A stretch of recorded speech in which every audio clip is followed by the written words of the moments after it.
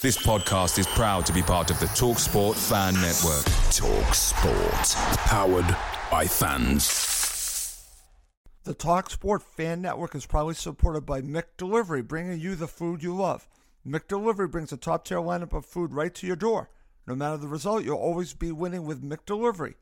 Order now on the McDonald's app. You can also get rewards points delivered too, so that ordering today means some tasty rewards for tomorrow. Only via app at participating restaurants. 18 plus. Rewards registration required. Points only on menu items. Delivery fee and terms apply. See McDonald's.com. The TalkSport Fan Network is proudly teaming up with Free for Mental Health Awareness Week this year. As football fans, we often pride ourselves on knowing everything, from which substitution can turn the game around to the quickest route home to beat the crowds. However, when it comes to discussing feelings with our friends, we might not always feel as confident. That's why we're here to equip you with the right tools so you can reach out to those who can help. If your mates are struggling, let them know that the Samaritans are free to call on 116 123. That's 116 123. They are there to listen without judgment or pressure, 24/7, 365 days of the year. Let's all take a moment to talk more than football.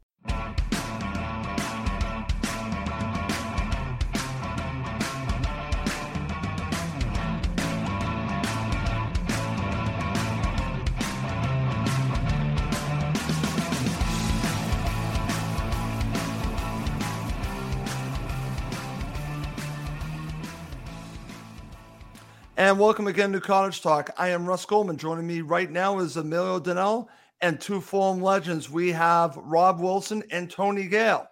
In this episode, we're going to talk about Fulham's season so far with our legends and Emilio as well. And later on, we're going to be getting some stories from our Fulham legends in the second half of the show. That should be fun. As always, please do subscribe on YouTube and Apple Podcasts. It does help other Fulham supporters find us. If you're watching live, feel free to share a question for Rob or Tony or even Emilio. Feel free to. But let's get started. First, over to you, Emilio. Unfortunately, Gordon wasn't able to join us. He's not feeling well, so he couldn't join us. He has no voice. I want to know what you did to him. Probably complain that we won 3-1, knowing how Gordon thinks I'm so negative about Fulham. So, sorry to hear Gordon's not so well. He messaged this morning saying he's a little bit poorly. So, hopefully you'll be listening in and joining this good show tonight. Yeah, I'm looking forward to doing the show as always with Rob and doing for the first time with Tony and talk all about Fulham. So, yeah, lots to cover off and hopefully we'll have some good entertainment. So, yeah, like you said, people who are watching us live, just drop questions into the chat and we'll endeavour to answer them during the course of the show tonight. Okay, well, we already got one saying that it's an all-star cast from our friend Black, White, and Fred, and I agree with that. Rob, how you doing? As always, I always enjoy doing a show with you. How are you doing tonight? Looking forward to it? Yeah, very good. Yeah, good evening, Russ, Emilio, and Gale. Yeah, very much so. Yeah, it's been a while since our last one. So, unfortunately, Gordon's not here, but I'm sure you'll get enough out of me, Tony, and Emilio to keep the punters happy. I'm sure I will, my friend. I'm sure I will. Tony, welcome back to the show. You and I actually did a show I don't know, about 5 or 6 weeks ago, and I want to thank you for coming on, and I look forward to having you right now joining us. But before we do, please let everyone know about your book that came out recently, and I hope people are getting that book. That's Entertainment. Let's talk a little bit about your book, and then we'll get into the show. Well, I'm getting fed up of talking about the book. I've got to tell you, it came out on September the 1st. But it's the book about my life, and it's called, the title didn't come from me actually, because I had all different things, Gale False or Gale False 6, my number. But the book publication people reached, they suggested it because when we finished it, the author and I, there was so many good stories, we thought good and funny stories. They called it That's Entertainment. And it basically is the story of my life, which I don't think it's going to end just yet, hopefully, unless she comes back and does me in a minute when she's upstairs. I got my copy a few weeks ago, and when I went to Spain last week, but I was there for 8 days, I finished it in a day just while I was lying on on the sunbed. But yeah, whatever, 200 pages or whatever it was. 82,000 words. I can't believe you read that in a day. Yeah, I did. I skipped through the 10 years at West Ham. I only read the Fulham bit. You was just looking for the mentions on you, weren't you? That was yeah, there was quite a few, yeah. Especially the yellow capri. There you go. Okay, well, guys, let's get to it. Tony, I'm actually going to start with you. Before we talk about the season so far, I thought it would be interesting to actually talk about the last match because you were actually commentating on the last match. So let's actually talk about, I would say, a pivotal victory for Fulham. You and I were talking about this before we went live, how important it was. And I want to get your thoughts on the match. Then I'll go to Rob and Emilio about that match against Sheffield United. A huge 3 points. Yeah, huge. I thought it was a must-win 3 points. I said that before the game because I'd seen them the week previous, commentated on the game against West Ham.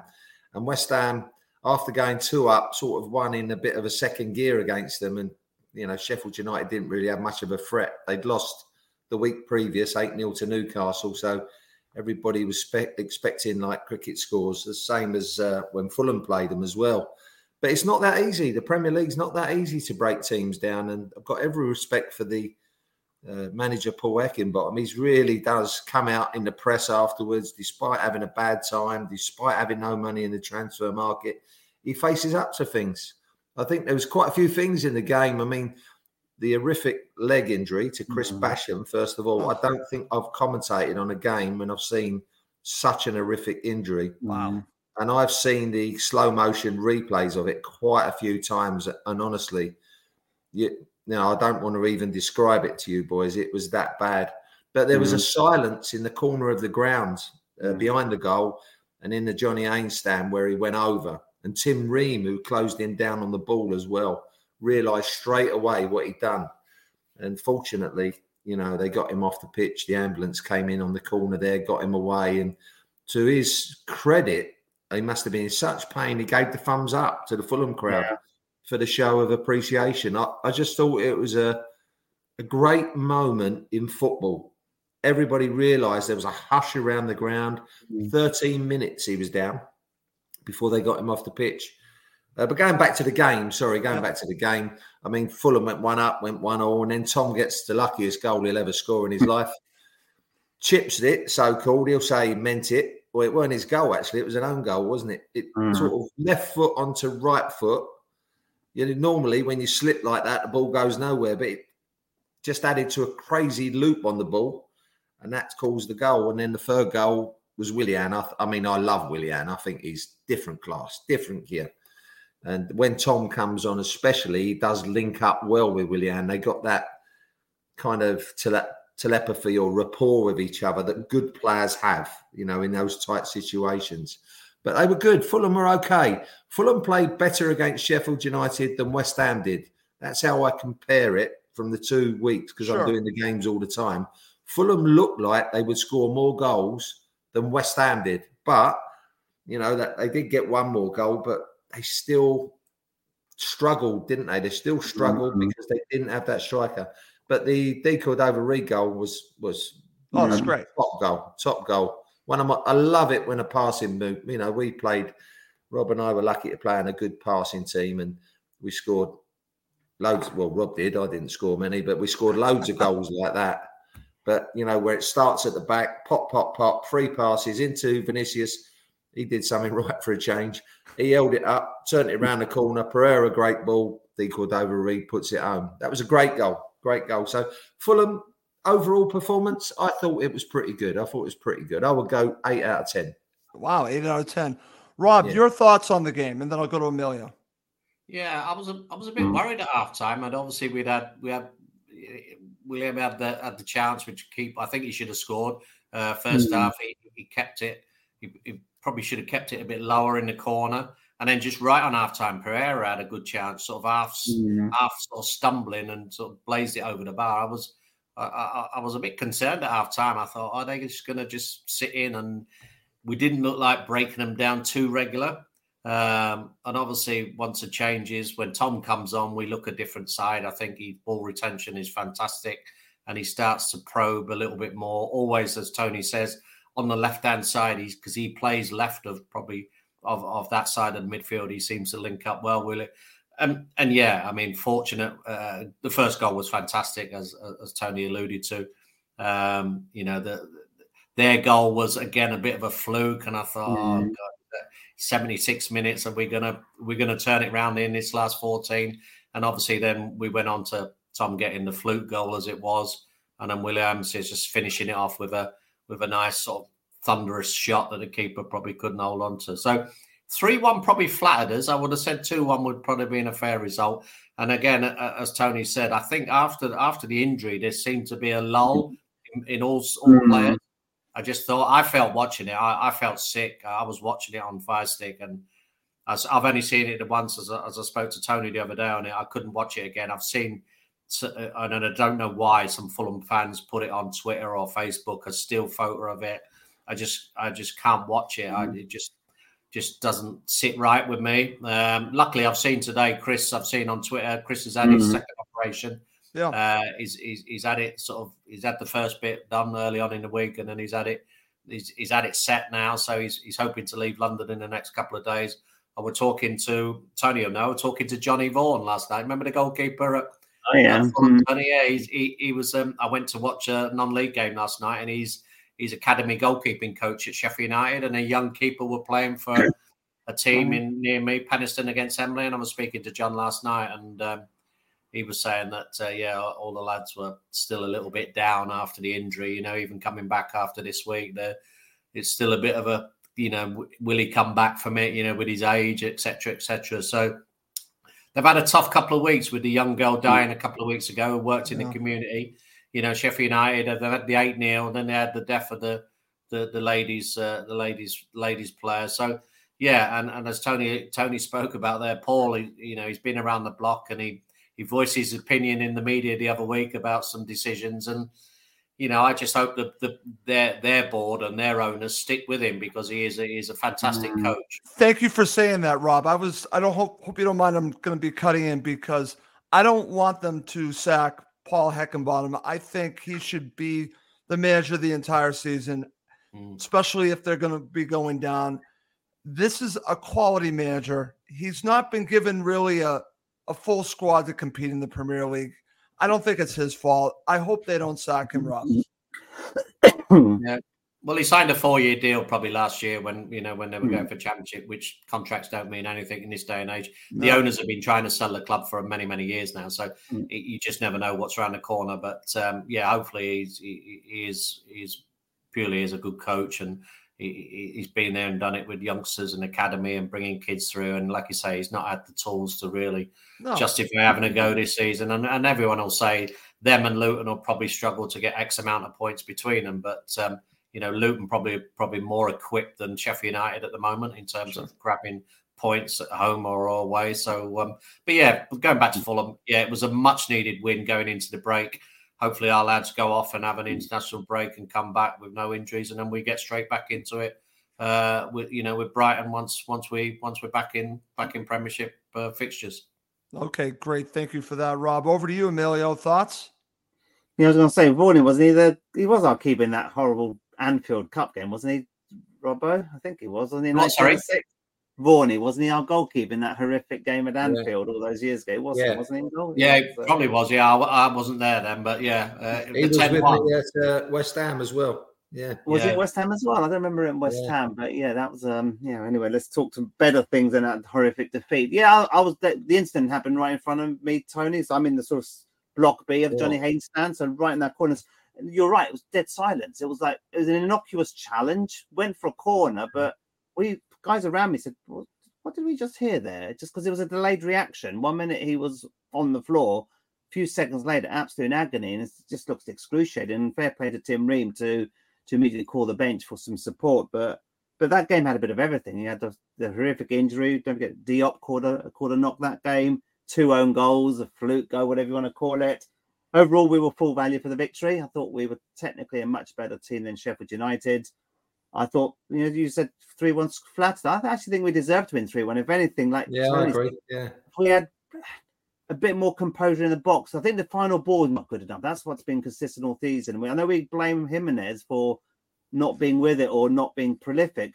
But in his defence, I don't think we're giving enough service. Our final ball in the box is not good enough at times. It's predictable. Doesn't always get the first man from corners and set play. We've got to improve on that. And last season we had Pereira and William both firing on all cylinders. And if either of them or both of them are not on their game, we're lacking quality, width, the distribution. So I think Jimenez does get a bit of a harsh time from the fans. Yes, he's going to be measured on his goal scoring ratio, but if he's not getting any service, it's hard for him to see how he's going to score any goals. But aside from that, I thought we were good value. Sheffield were poor. We could have probably won by more if we had a little bit. There were moments of good movement. There was a lot of positives to take from that. And we had to respond after that Chelsea game where I thought we were poor. That was probably our worst Premier League performance in a level pegging with the Arsenal game at home last season. We created nothing. We gave them too much respect, and Chelsea, were barely out of first gear second half. I know we played better second half, but Chelsea didn't have to break any sweat. So we put that game behind us, and we needed to get those 3 points. And what we got, 11 points going into the international break. I think we would have all taken that before the start of the season. So not bad. We've got those must-win games against Luton and Sheffield in our account, beating Everton away. So that's what's going to define our season, beating the teams around us. And if we can avoid defeat against those, I think we should be okay. I don't see why not, even though we haven't got a prolific striker at the moment. Okay, well, we're going to talk about that in just a few minutes. But Tony, Can I'm going to go to you. Can I just say one thing, Russ? Absolutely, Tony. What I have noticed from last season, it's not as quick. Fulham's play is not as quick as last season. Yeah. And that was, I think Emilio said there, like that was evident in that Chelsea game. Never really got out. I mean, they're a bunch of kids, Chelsea. Really, you needed to get amongst them, make a few tackles. We had the team to do that. Make it fast, make it quick, put them under pressure. But no, it wasn't. And then if I've got a criticism in the last 2 games, it's been a bit slow, the passing, particularly between the centre-backs, Ream and Diop. They see in part, being a centre-back myself, you can see a pass in there. If you see it, do it. Don't go, oh, no, I'm not quite sure. I'll go back to Leno. We'll go back out the other side to Ream. We'll come across again.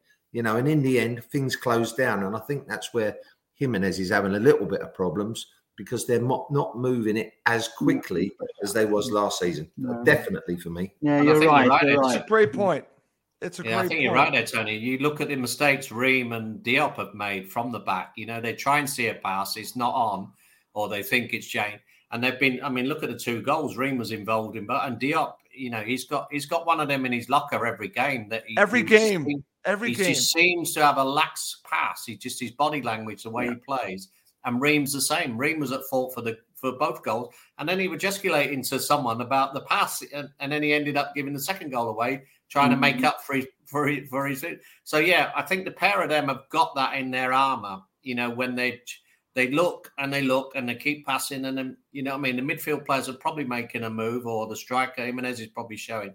But like you say, I think you're right in what you say, Tony. I think it's nowhere near as quick as it was last season. And that's unusual for Marco's teams because he usually wants to be on the front foot from the first whistle.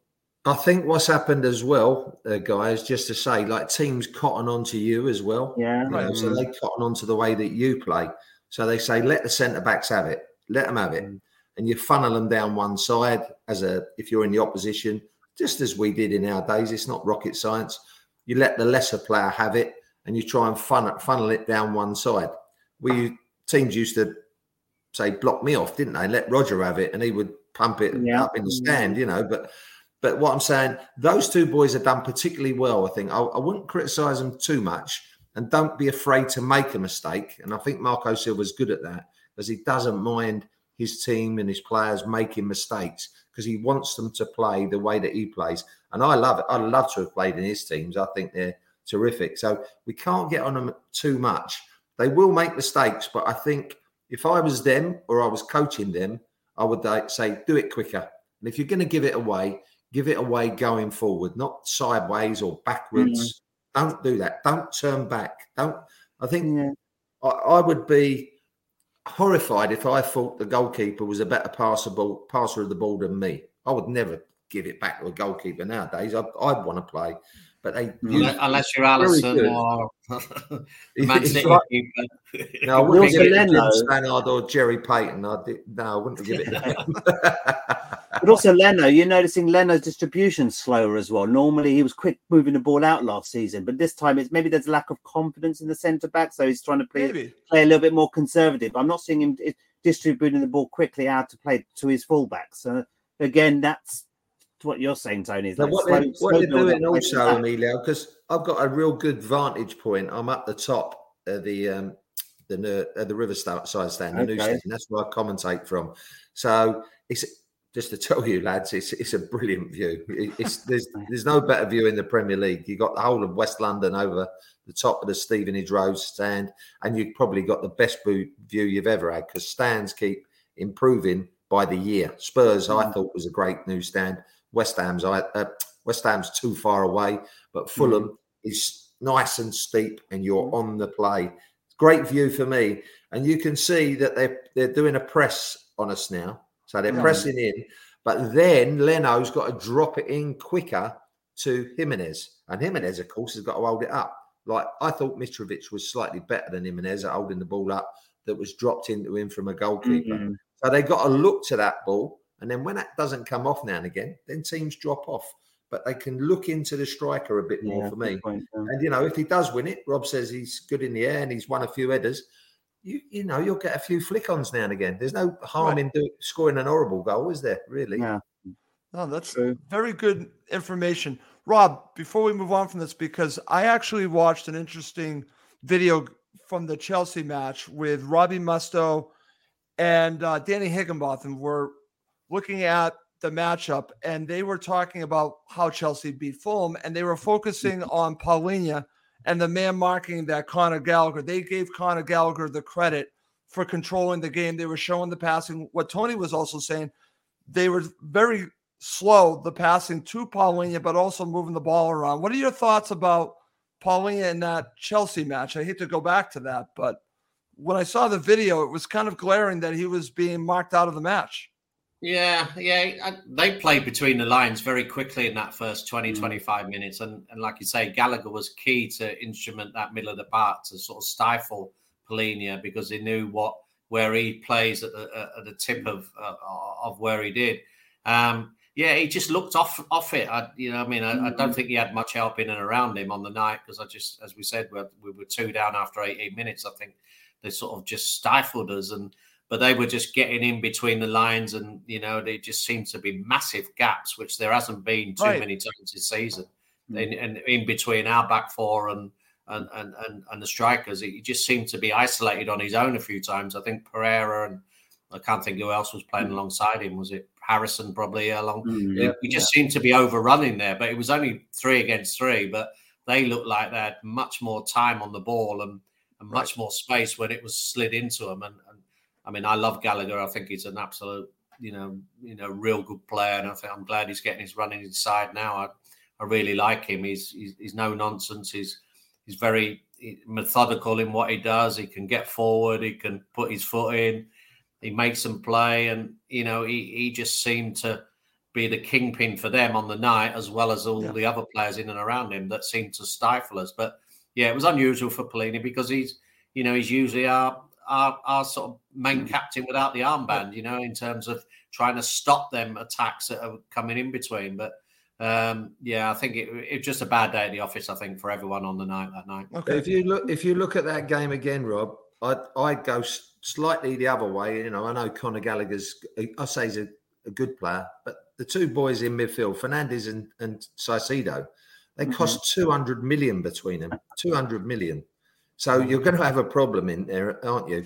Those 2 dictated the game for me. Gallagher was the runner. He was just running about and closing people down. But those 2 on the ball were different class. Half turn, popping it into each other, turning it round the corners. Gallagher, for me, is the workhorse. That's what Conor does. He's a workhorse. Good player, very good player, but not in the kind of league that makes things happen like the other 2. And that's where they dictated because they were getting it out their back four pretty quick and they had the spare man. And Paulinho, for me, he wasn't at it. I'd have kicked him up the arse at half time and said, look, I know your transfer ain't come off, but you've got to, if you're not making tackles, you're no good to us because he ain't great on the ball. He's not great, is he, Paulinho, on the ball? He's a good player, But he's where steady. they want him, he's breaking things up. And it wasn't to the second half. Someone must have had a go at him at half time that he started making tackles for me. Sorry to interrupt there, Rob. But that was the thing then. That was my biggest observation of that game. Forget the fact that we gave Chelsea too much respect and they coasted the game, but not once. People who know me well, I always focus on body language, people's appearances on the pitch, the way, I sort of focus a lot on that. He didn't, no communications with his players in the whole 90 minutes. Normally you're 2-0 down, you get corners, he kisses the badge, rouses up the crowd, get a bit more support. He did nothing. He felt like he came in, got paid to do a job and went home, just like on a bad day. But normally you show a bit more passion, a little bit more desire. Even last year when the chips were down, he was still motivating the crowd and trying to draw the players and giving them a bit of motivation.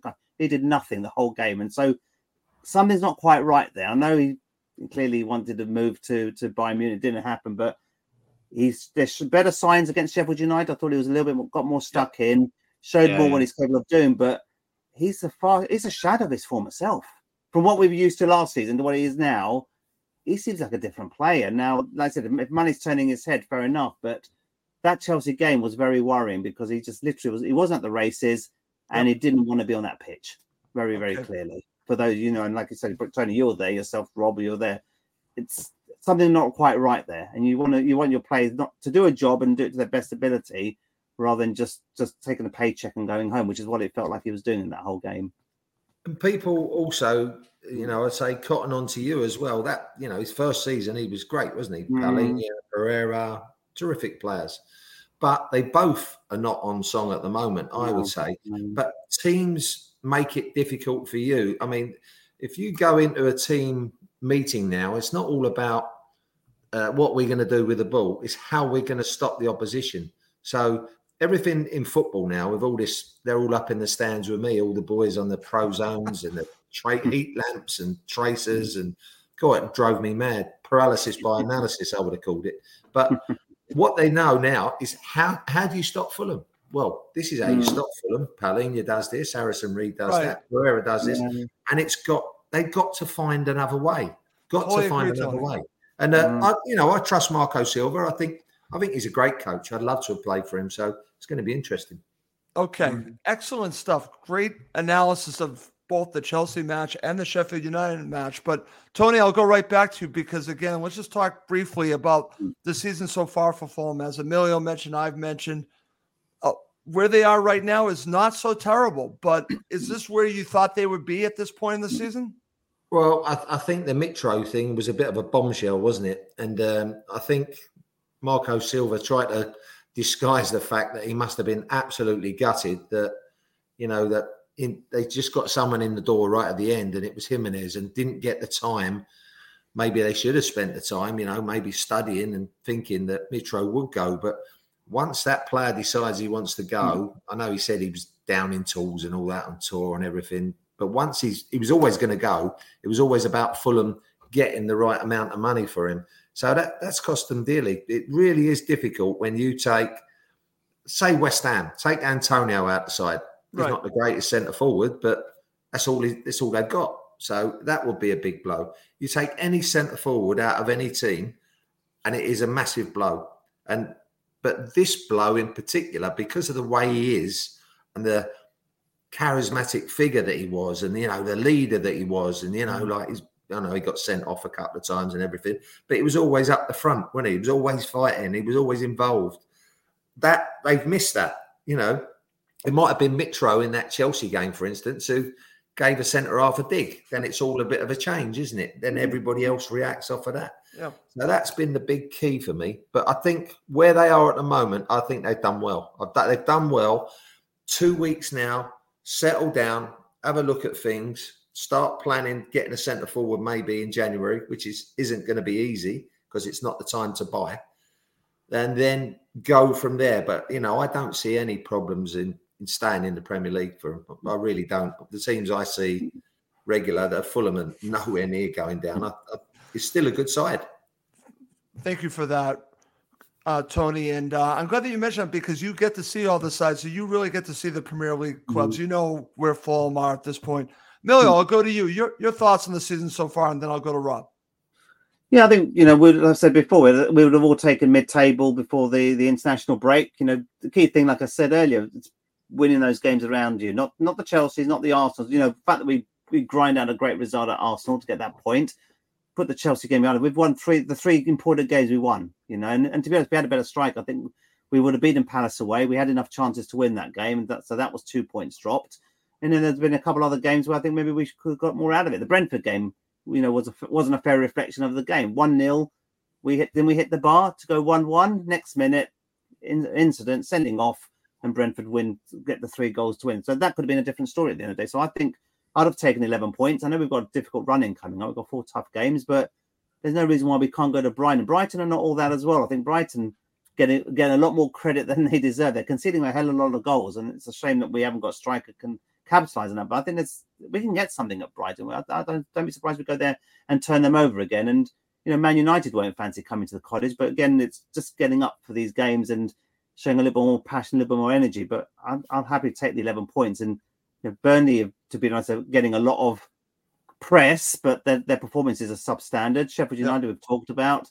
Luton, for their hard endeavour and fight, I don't think they're good enough to stay up. And you've got Bournemouth, you've got Wolves, you've got Everton, even Palace are in the mix with us. So there's a lot of similar things, but I think there's definitely 3 worse teams, if not more. So I think we should be okay. But December's going to be tested. I looked the other day. There's 8 league games in December.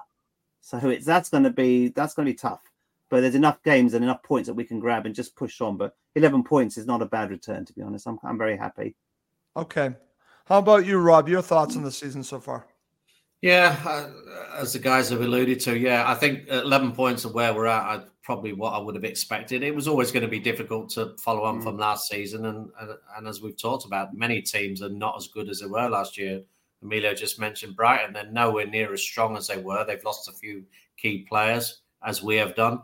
It's 11 points in terms of we're sitting going into, and I'm like Emilio, I looked at the 8 games in December, which, you look at our squad, we haven't got an in-depth squad. We've got a few places where, we've got overrun with a few midfield players or whatever, but, strike-wise going forward and defensively 2 centre-halves, if one of them get injured, Bassey's, we paid, 20 million for him, and he's not got a look in yet. So, I'm not sure whether I still think we'll need to get 2 or 3 in January, and the striker being one of them, to put some kind of pressure on Jimenez if Vinicius or Muniz, which I don't think either of them are good enough to be a stalwart number 9 striker to play for Fulham. They're just not good enough. I think they're championship at best. So, I'm happy that we've got 11 points. We need to beat the teams in and around us.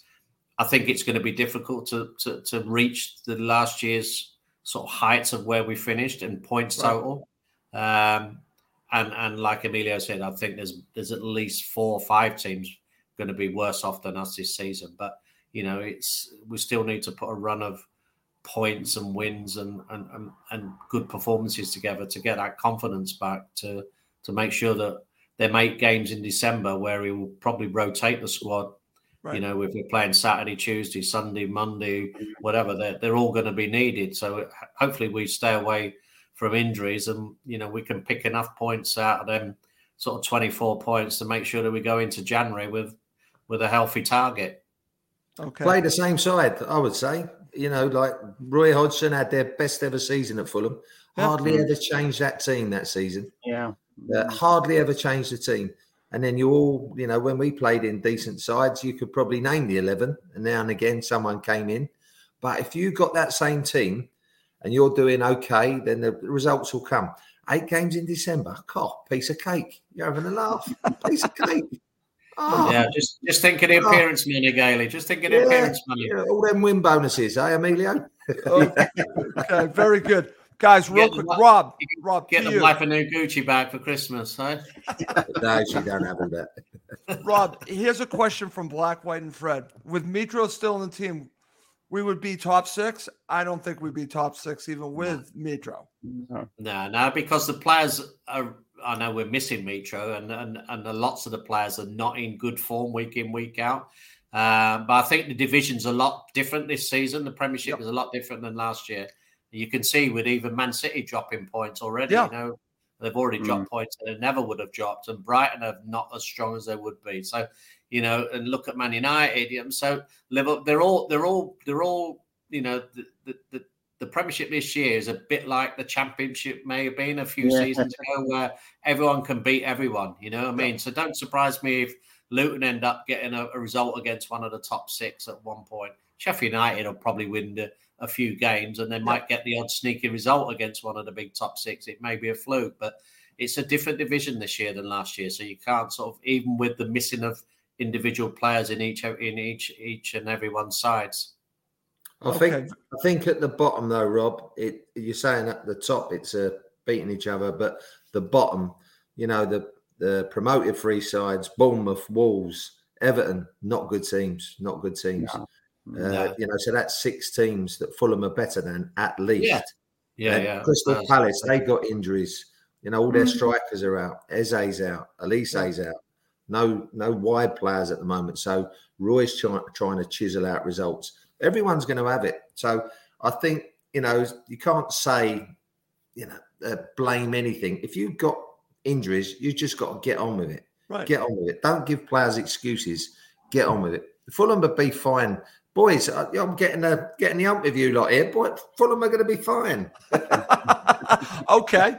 Well, Tony, one final topic about the season, and then we're going to get some information from you guys. I want some stories. Before we do that, I want to go back to you, Tony. I want to talk about the summer transfer window. I've been kind of, let's just say, I don't want to sound like a downer, but I'm a very positive person. I was a little bit disappointed because I wanted them to find that striker to replace Mitro. And I also wanted them to really kick on and really upgrade the club. I thought this was an opportunity this summer. Of course, you have the situation with Mitro. You have the situation with Paulinho. Overall, what were your thoughts of Fulham's business in the summer transfer window? The transfer market is the most difficult place to be in at the moment. You know, my other side, West Ham, for instance, you know, they've picked up 3 players right at the end of the transfer. Alvarez, James Ward-Prowse, you know, and Kudus from Ajax. They picked them up at the end, but their own Alvarez is your Paulinho, for instance. They're a matchup. Kudus might be like Pereira, but it's so difficult to get players that Fulham have had a good season last season, but you guys wouldn't have been really happy unless you got, a centre forward. Let's take that out of the equation. But it's difficult to better the players that they've got, I think, you know, unless you are spending really big money. Where I think they might have missed the trick is gone for some young uns, some like 10 mils, 15 mils, little punt in the transfer market, as if to say, we might bring this kid on. He might be a decent player. Do you know what I mean? Rather than going for a 50 million, a 60 million. Look how much Paulinho is worth now. Right. He's worth a fortune, isn't he? Mitrovic's worth a fortune. All the prices of the Fulham players have gone up since they've come up, so to speak. And it's difficult. It's a difficult place to do. They had it off last season, Fulham, in the transfer market, and it was a tough act to follow that again. A real tough act. So it'd be interesting, though, January, because I think they'll go again, Fulham. I really do. You know, the owner puts his money where his mouth is, doesn't he? He puts the money in, and I think they'll go again with 1 or 2 signings at least. Okay, excellent. Over to you, Amelia. Your thoughts on the summer transfer window? Look, again, I think but put aside the Mitrovic and Paulinho situation, but it felt like 1 minute we've been linked with so many players and going for a medical, then it was off, then another medical. Like Hudson-Odoi, that went on for about 3 months, that discussion. Do we get him doing that? I think that, to Tony's point, he's still young.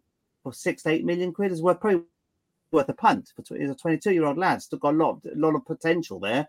And Michael Silva would have been the best coach, but no, he decided to go Nottingham Forest. No disrespect to them, but you know, he's gone from Chelsea to Forest.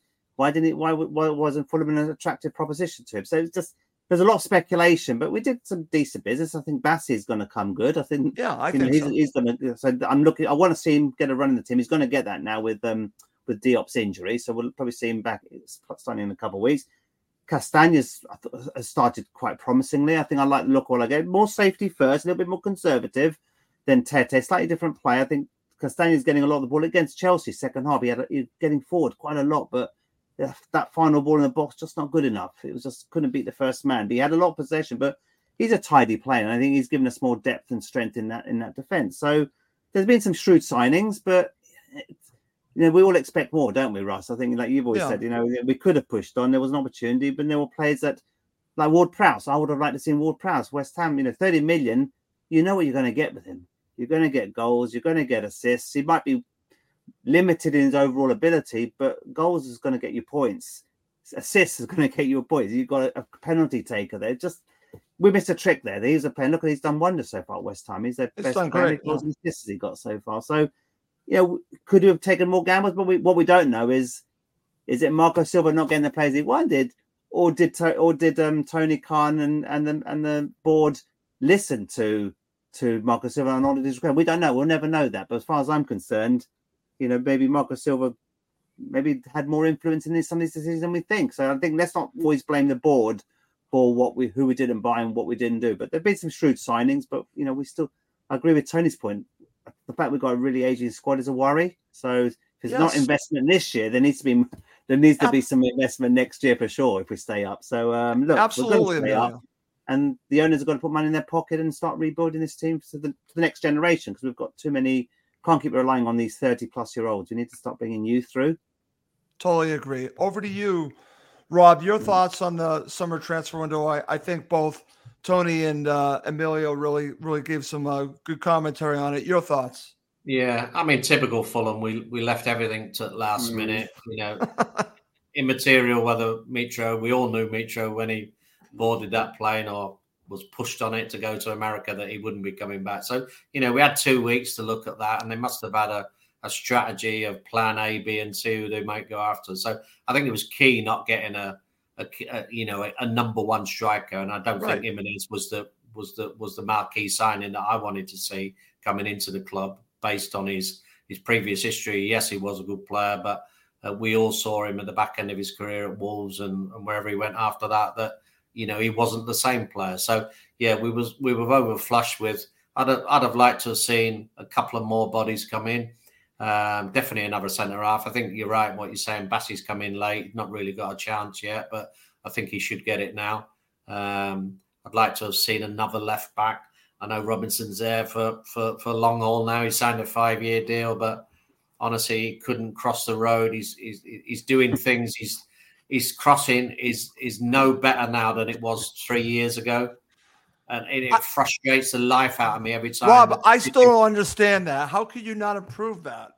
I don't know what he does, because I watch him in the warm-up do crossing exercises, and he does exactly the same in a game what he does in the warm-up. So I honestly don't know what they do midweek coaching him, because he just makes the same mistakes every time he gets in the final third. And he gets in some unbelievable positions with his pace.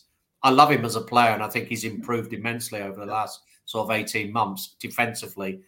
But I'm sure we should fine-tune his final third deliveries or his passes, his body language sometimes. He just seems to get frustrated with himself. But, yeah, I mean, and again, Emilio touched on there. I think Castagna, he seems to be getting forward, as we say, against Chelsea and Sheffield United. He's getting in there. I love Tete when he's playing. I think he's been a godsend the last sort of 12, 18 months. And I think he was really settled his position there before he got injured. And, this lad's come in and obviously can play right or left back. But, yeah, he's been a worthwhile addition. And again, I would like to have seen and possibly another centre half, because, as I say, I don't think Ream could have had the same season as he would have had last season. And it's already proved that with a few mistakes he's made in, game out. And, as much as we all probably thought he wouldn't be able to do it for another year, 35, 36, I think probably after Christmas, we'll probably see less of Tim Ream, I think. I think if Bassey gets in there and probably plays left side centre-half, and if the up stays, obviously comes back from his injury, I think them two could be the focal point for the second half of the season when we get into January. Okay. That might be a small problem, actually, with the two centre-backs, Ream and Bassey now. They're two left-footers. Yeah. You don't often get two left-footers as centre-backs, and it kind of narrows your play down as well, because the ball gets rolled out frequently by Leno, one side or the other. Someone's going to be on their wrong foot. So Harry Maguire slows play down immeasurably because he plays on the left side of centre back, and he just goes one way. He can't go the other way. You know, if I played there, I tended to play off the outside of my foot, which was, you know, that was my left foot really, the outside of my right. But they don't really do that now. So the boys, the two left-sided central defenders, because they get so much ball, the central defenders, it's going to be interesting to see how they get it out the back, because Tim loves playing on the left. Bassey would like playing on the left as well, I think. Right. So you don't often get that. Rob, I can't remember two left-footed central defenders playing together and I do loads of games. I can't remember two left-footed central defenders. Maybe Lockie and Lurch. Lurch weren't in the first team. He might be listening in. That's why I said it. Okay, excellent stuff. Boy, this has been so much fun, Emilio. Now we're going to get to really have some more fun, because now coming up next, we're going to get some stories from our Fulham legends to end the show. Away days are great, but there's nothing quite like playing at home. The same goes for McDonald's. Maximize your home ground advantage with McDelivery. Order now on the McDonald's app at participating restaurants. 18 plus. Serving times, delivery fee, and terms apply. See McDonald's.com. The TalkSport Fan Network is proudly teaming up with Free for Mental Health Awareness Week this year.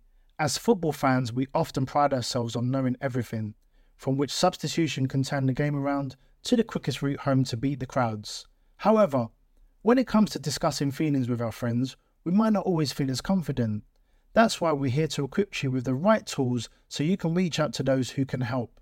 If your mates are struggling, let them know that the Samaritans are free to call on 116 123. That's 116 123. They are there to listen without judgment or pressure, 24/7, 365 days of the year. Let's all take a moment to talk more than football. Okay, guys, let's get to it. Tony, thank you so much for joining us on this show, and I really appreciate you coming on earlier, about a month ago. But I want to get your thoughts. You actually shared some wonderful stories. I want you to give first crack at this. Give me a story about Rob and Gordon. Oh, Rob and Gordon. I can't repeat Rob's ones because he was my room partner, so I can't repeat it. No, Golden was, his nickname was While You're There. Everybody knows, but While You're There, because he was always behind you at the bar, and he'd always tap you on the back as you was getting a drink, and he'd go, "Oh, while you're there, can you get us a?" So I nicknamed him While You're There. So he's a great lad, Gordon. Really good, great striker. A good Gordon Davies story, which is a great one for Fulham fans, and it's a bizarre. I mean, first games of the season are normally a nightmare. We played one season. Our first game of the season was away at Birmingham City. Rob might not have played in that. It might be before you, Rob. Played at Birmingham City away, and we're losing 3-0 at half-time. Oh, yeah. 3-0. Baking hot day. They're a bully boy team. Mickey Arthur, Mark Dennis, Noel Blake. Like, really bully boy team. And they battered us. And 3 could have been 6. Could have been 6-0. Anyway, we get in at half-time. Bobby Campbell, who I loved because he gave me my big chance at Fulham, and I love him forever for that, and the way he was with me, came in, and as Rob will tell you, he used to have this temper fits, and he didn't know what to say. There was teacups flying, everybody ducking, don't worry about David Beckham getting a boot off Fergie. There was kettles going in the room, everything. You lot are useless. I can't believe you've let me down. We've worked all pre-season. We've done this. We've done that. We've worked our pattern of play. You get out there. You show yourselves up. You're useless.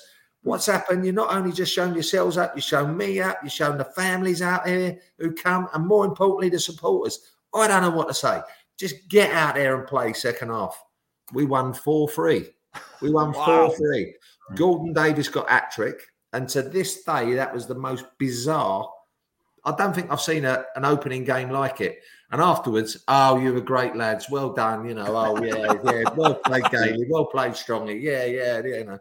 That was mad. It went from the lowest point ever to the highest point ever. I don't know if you remember that, Emilio. You might. I do remember that game. Yeah, I do remember it.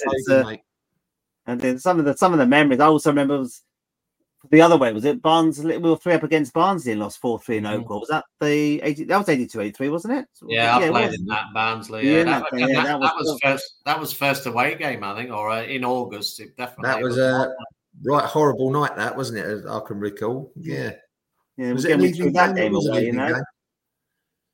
Yeah. Sorry. Yeah. Did you go to that game then, Emilio? When we lost, we won 4-3. Sorry. When we not the Birmingham, I went to the Oakwell game with the 4-3 at Oakwell. All those years you are really negative. I knew that you were going to say that. You didn't go to the win. You went to the defeat. I can't believe it. Okay? I remember some of those games. Gordon's right about you. Those 82-83. I remember I was in those days. I was going 1 minute. I was going in the Putney end. And I was going in the enclosure. So I kept rotating, and because I was so short, I still am a short little git. So I was in behind the hammy, and I always just sit on the white bars, the metal bars. Yeah. And every time I'm trying to work, I was trying to struggle to see behind the goal. But those days you could just wander in, turn up at 2:59, walk in the hammy end or Putney end, wherever it was, enclosure a few times. So, but that season was fantastic. The fact that we're that bloody close to getting promotion. What went wrong? What went wrong? It was Robert's fault. He dried up with all the goals. Gailey's bum got in the way against Leicester when Ian Wilson hit it. I remember that. I don't think I got it all in the way though, did I? I should have got it all in the way. Yeah. No, it was a great season. In all honesty, Emilio, I think when you look back at it now, probably the pitches slowed us up at the end because when you had like kind of 3 seasons in one when you played in football in those days. You had the furry pitches at the start of the season. Then you had the shitty pitches with the wet and the mud.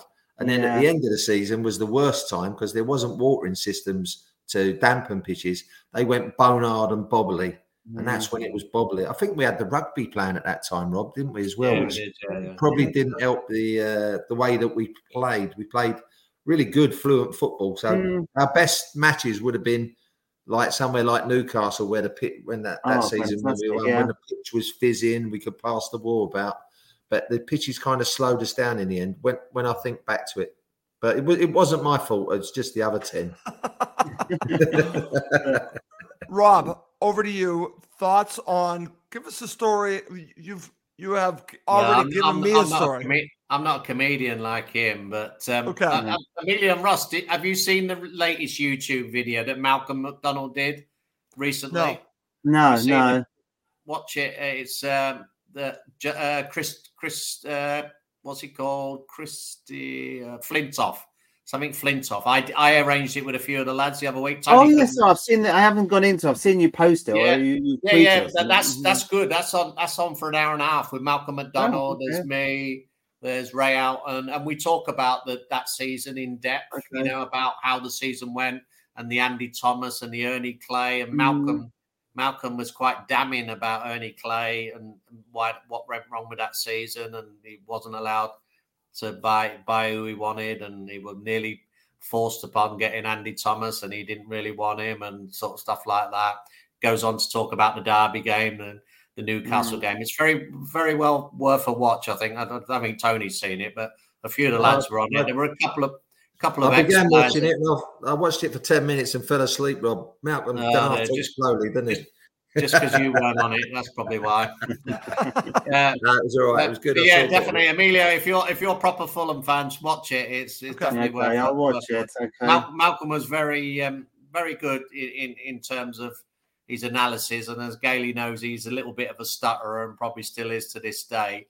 And there was quite a few tales and stories in there, as Gale's book will allude to many a time about some tricks that him and Strong used to get up to with Malcolm and the tactics board, and many a story. We used to because Rob's very unfunny and very serious. I'll give you another funny story. Yeah, so please do. Yeah, I always had to be funny with him because he's pretty boring, Rob. So since he's moved up north, he's lost his sense of humour.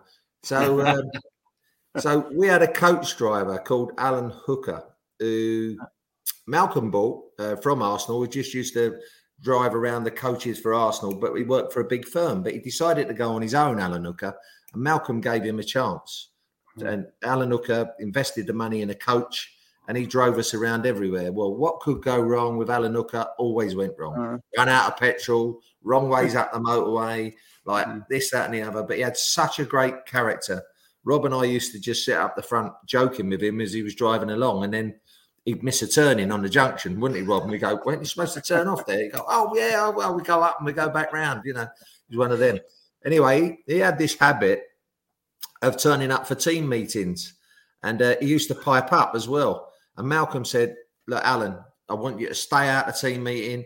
You keep coming in and you just go, he go, oh, well. And he used to talk like Norman Wisdom, Rob, didn't he? Well, Malcolm, I just want to say, you know, I think Robert's a little bit deep at the moment. It should that nothing to do with you, Al. Piss off, get out the team meeting. Out you go, out you go. Anyway, he drove Malcolm mad, and in the end, we had to lock him out of team meetings. But me and Strongy came up with this idea. We had the curtains at where we were in the hotel. We had a team meeting. I can't remember who it was, away from home. And we said to Alan, give us your shoes. And we put his shoes, you know, under the curtain. So it made out Alan was there, right, you know.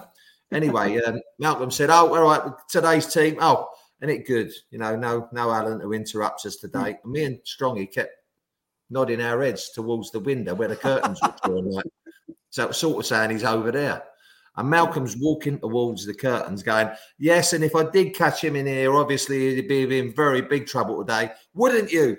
Open the curtains, and all there was a pair of shoes. Like, oh, it's so... Oh, yeah, love it. That is too much. Anyway, we lost that game 4-0. Yeah. And Alan got a slap. We did it. Oh my, that is too we funny. Had so many characters. We had two kit men, didn't we, Rob? Fred and Jerry. Fred and Jerry Curtains, yeah. Well, we called them Tom and Jerry. Like, they never could pump the balls up properly. Then we bought them a valve that gave them the right pressure of the air. And then we would nick the pressure of the ball off of them, like, you know. And just as we're going out to kick off, we used to hide the match ball from them, and they go, "Where's the match ball? Who's mucking about? Who's mucking about?" You know, it's so funny, so funny. And Jerry, I'd just like to say, Jerry Curtin passed away recently. Yeah, God bless his soul. I think he was in his 90s. That was Fulham personified. He was a Fulham man through and through. He had a season ticket with his wife and his daughter, just where we ran out, and they was in that the Stevenage Road stand there, weren't they? And lovely family, went everywhere, home, away. He was the kit man. He used to do it for shirt buttons, but personified what a great football club that was, or still is actually, because you have people like that around. People make the football clubs. Yeah, and then you still get, and both the guys will know. I mean, you still get people like Sandra Coles and you know, I mean, ex-secretaries are watching us, you know, home and away. I see him at games. You know, still, once you're a Fulham fan, you're a Fulham fan for life. Whether you're Fulham forever, Rob. You missed it. Fulham forever. See? Yeah. Have you got yours yet? I was lucky. I got it against West Ham a few years ago. Yeah. Oh, that was a great story as well. Do you want to hear that story as well, boys? Yes. Yeah, go on. So we get Rob's got one. If I don't know if he played over a couple of 100 games or whatever, he got a Fulham Forever award. I saw Clive Walker was on the pitch last week. Yeah. Someone said he got booed last week. Did he? I didn't hear any boos. I didn't hear any boos. You saw some comments on Twitter saying about he got booed. I didn't hear any. I didn't hear that. I thought the crowd were pretty good to him. But you get these awards. So Les Strong was one of the first recipients, and then Gordon, because they do the ambassadorial roles at Fulham. Yeah. So they're in that. And then Dave Daly, the director, asked me, he said, Tony, you're coming to the West Ham game to commentate. Would you be the next recipient? I'd love to. What an honour. Thank you very much, David. Went down on the pitch. West Ham fans were singing. That was good. Fulham fans were singing. Both ends done an interview, got me an award. And I went up to the stand. But I said to David on the pitch, I said, can you keep this trophy for me? Because I've got to get back up to the gantry. And when you come into the lounge, Leslie's lounge afterwards, come up to me with the trophy and give me an envelope padded out. like making out it was money, like, you know, making out it was money and give it to me. So anyway, David walked in the lounge. I was talking with Les. He went, Tony, you forgot your award, like, you know. And he come over and he gave me the award and he said, the chairman would like to give you this as well. I went, oh, thank you very much, David. Of course, I knew nothing was in it, but I was winding Les up, wasn't I? And we're not allowed to swear here, are we? Sorry, oh, go ahead. So, Les, I've took the award away and I've gone over to a couple of my pals and I went, oh, this is fucking lovely. Look, he's only given me all this money. I can't believe it. Have a look at this. Like, and Strongy's trying to look over my shoulder, see if there's money in there. And I've got it out and it was all padded newspapers and all that. And he thought he'd missed out. He thought I got money, but I didn't, by the way. Oh my! Okay. It's good that club do all these Fulham forevers as well. You know, like I said, Clive Walker. I didn't hear any booing last week. I don't know. Again, those were some of the darker days of the club, but he was so entertaining. I loved him. The amount of goals he scored, the pace he brought to the team. It was so entertaining through those darker times at the club. So I don't understand why any fans would have booed him. But and he had a haircut like you, Emilio, as well, didn't he? I've got a few pics on my phone of him last weekend, but. And who was the other one? Lad and all, Clive. Nice lad, Clive. Is he? I've never met him. No, I've never met him. It's just great to recap. You know, Daly's on the pitch all the time with all these old legends. It was Gary Elkins came on last season. Thinking Gary Elkins, as much as he was through some dark. I mean, we're all on a WhatsApp group. There's about 25 of us. We keep in daily contact with birthdays and banter and all that. So yeah, it's still good. Fantastic. I'm not so sure the current team will probably have a 25 man group in there when they finish their careers. Yeah, God blimey. It's a lot different now, isn't it? You know, compared to in those days, like you have all that camaraderie. You know, you had your moments. I'm sure off the pitch as well. I'm sure there's obviously in the dressing room, but it's just different type of game now, isn't it? It's different money at stake. It's a lot different. What would you prefer, guys? Would you prefer to play in this era of football, or did you enjoy the era back in the 80s and 90s? What would, if you had a choice? I prefer it when we played. Obviously, I'd have loved the money, but I preferred it when we played. It was better. But I'd love to have seen the pitches today. That Fulham side that I played in was a lovely passing side, like very fluent. Apart from when Brownie got the ball and he kind of booted it somewhere. But apart from Brownie, we were pretty fluent. But Roger was brilliant anyway, and his other stuff that he did, wasn't he? He was our sort of talisman as well. But we played some really good football out the back of that team. We had good passes of the ball, good midfield players, good strikers. If they was playing on those pitches today, it would be incredible. Absolutely incredible. I think we'd have loved it, you know? Yeah, just those moments. You know, we excelled, especially that first half of the season. Newcastle away, absolutely battered them at St James's Park. Didn't we that season? You know, we had so many great memories. Just unfortunate how things deteriorated very quickly. But the other question I was going to ask you guys is, which obviously subsequent to your career at Fulham, which manager would you think you'd have thrived under? I think Tony, you mentioned loving to play under Marco Silva. If you had a choice, who would you prefer to have played under?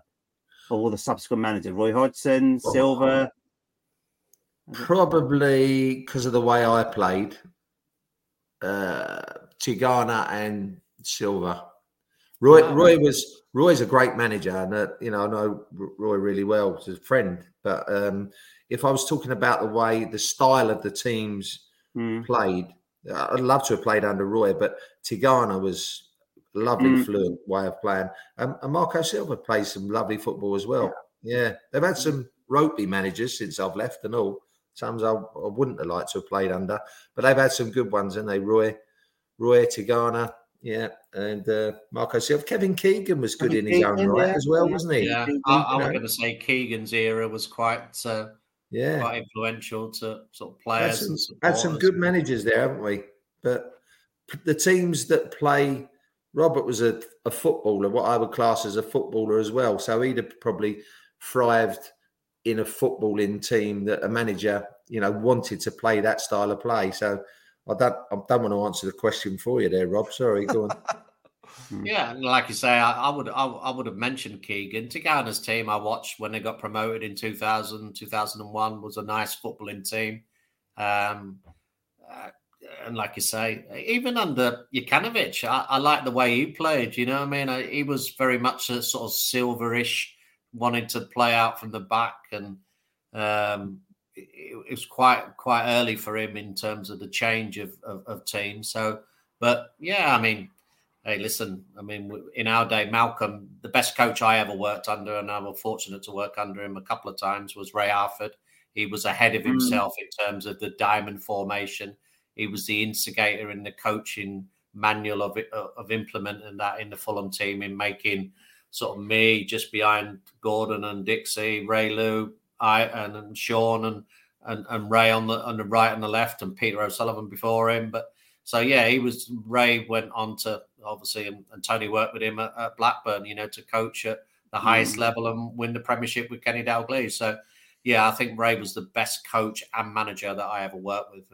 What was the most entertaining team that you watched, Emilio? Manager. I think Tigana, that season we got promoted was breathtaking. That was an outstanding season. I loved that. Even Marco Silva, a couple of seasons ago, but I prefer the Tigana promotion side to the to the Silva promotion side from a couple of years ago. A bit like chalk and cheese to me. That Tigana team was breathtaking. We had plenty of goals in there. Boa Morte, Barry Hale, so just a breathtaking team to watch.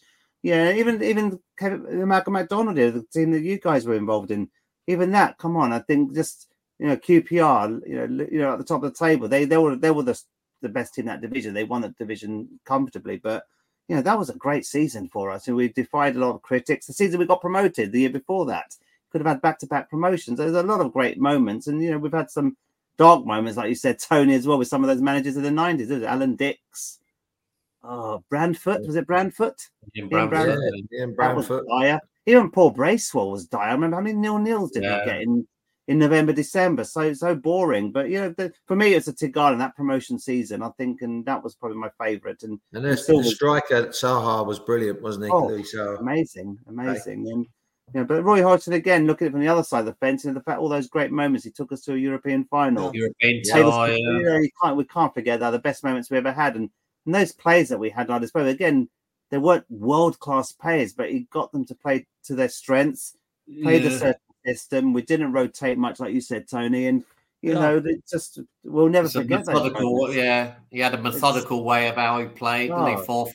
Yeah, exactly. It was very rigid.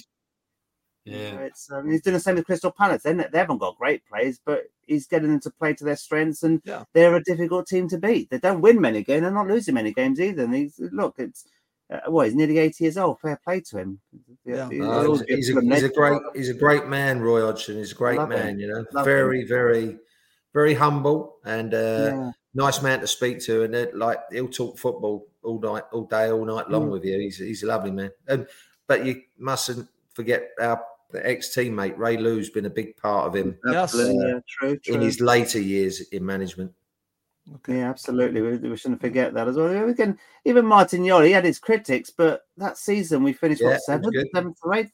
That wasn't a bad team we had there. He pushed on. There were moments he played some entertaining football. Mark Hughes, love him. I was about to mention Mark Hughes. I hate to say it, Mark Hughes, good football. The second half of that season, I think we were top 4 in terms of points scored from January to the end of the season. So we had a better start of the season. That was a very good season.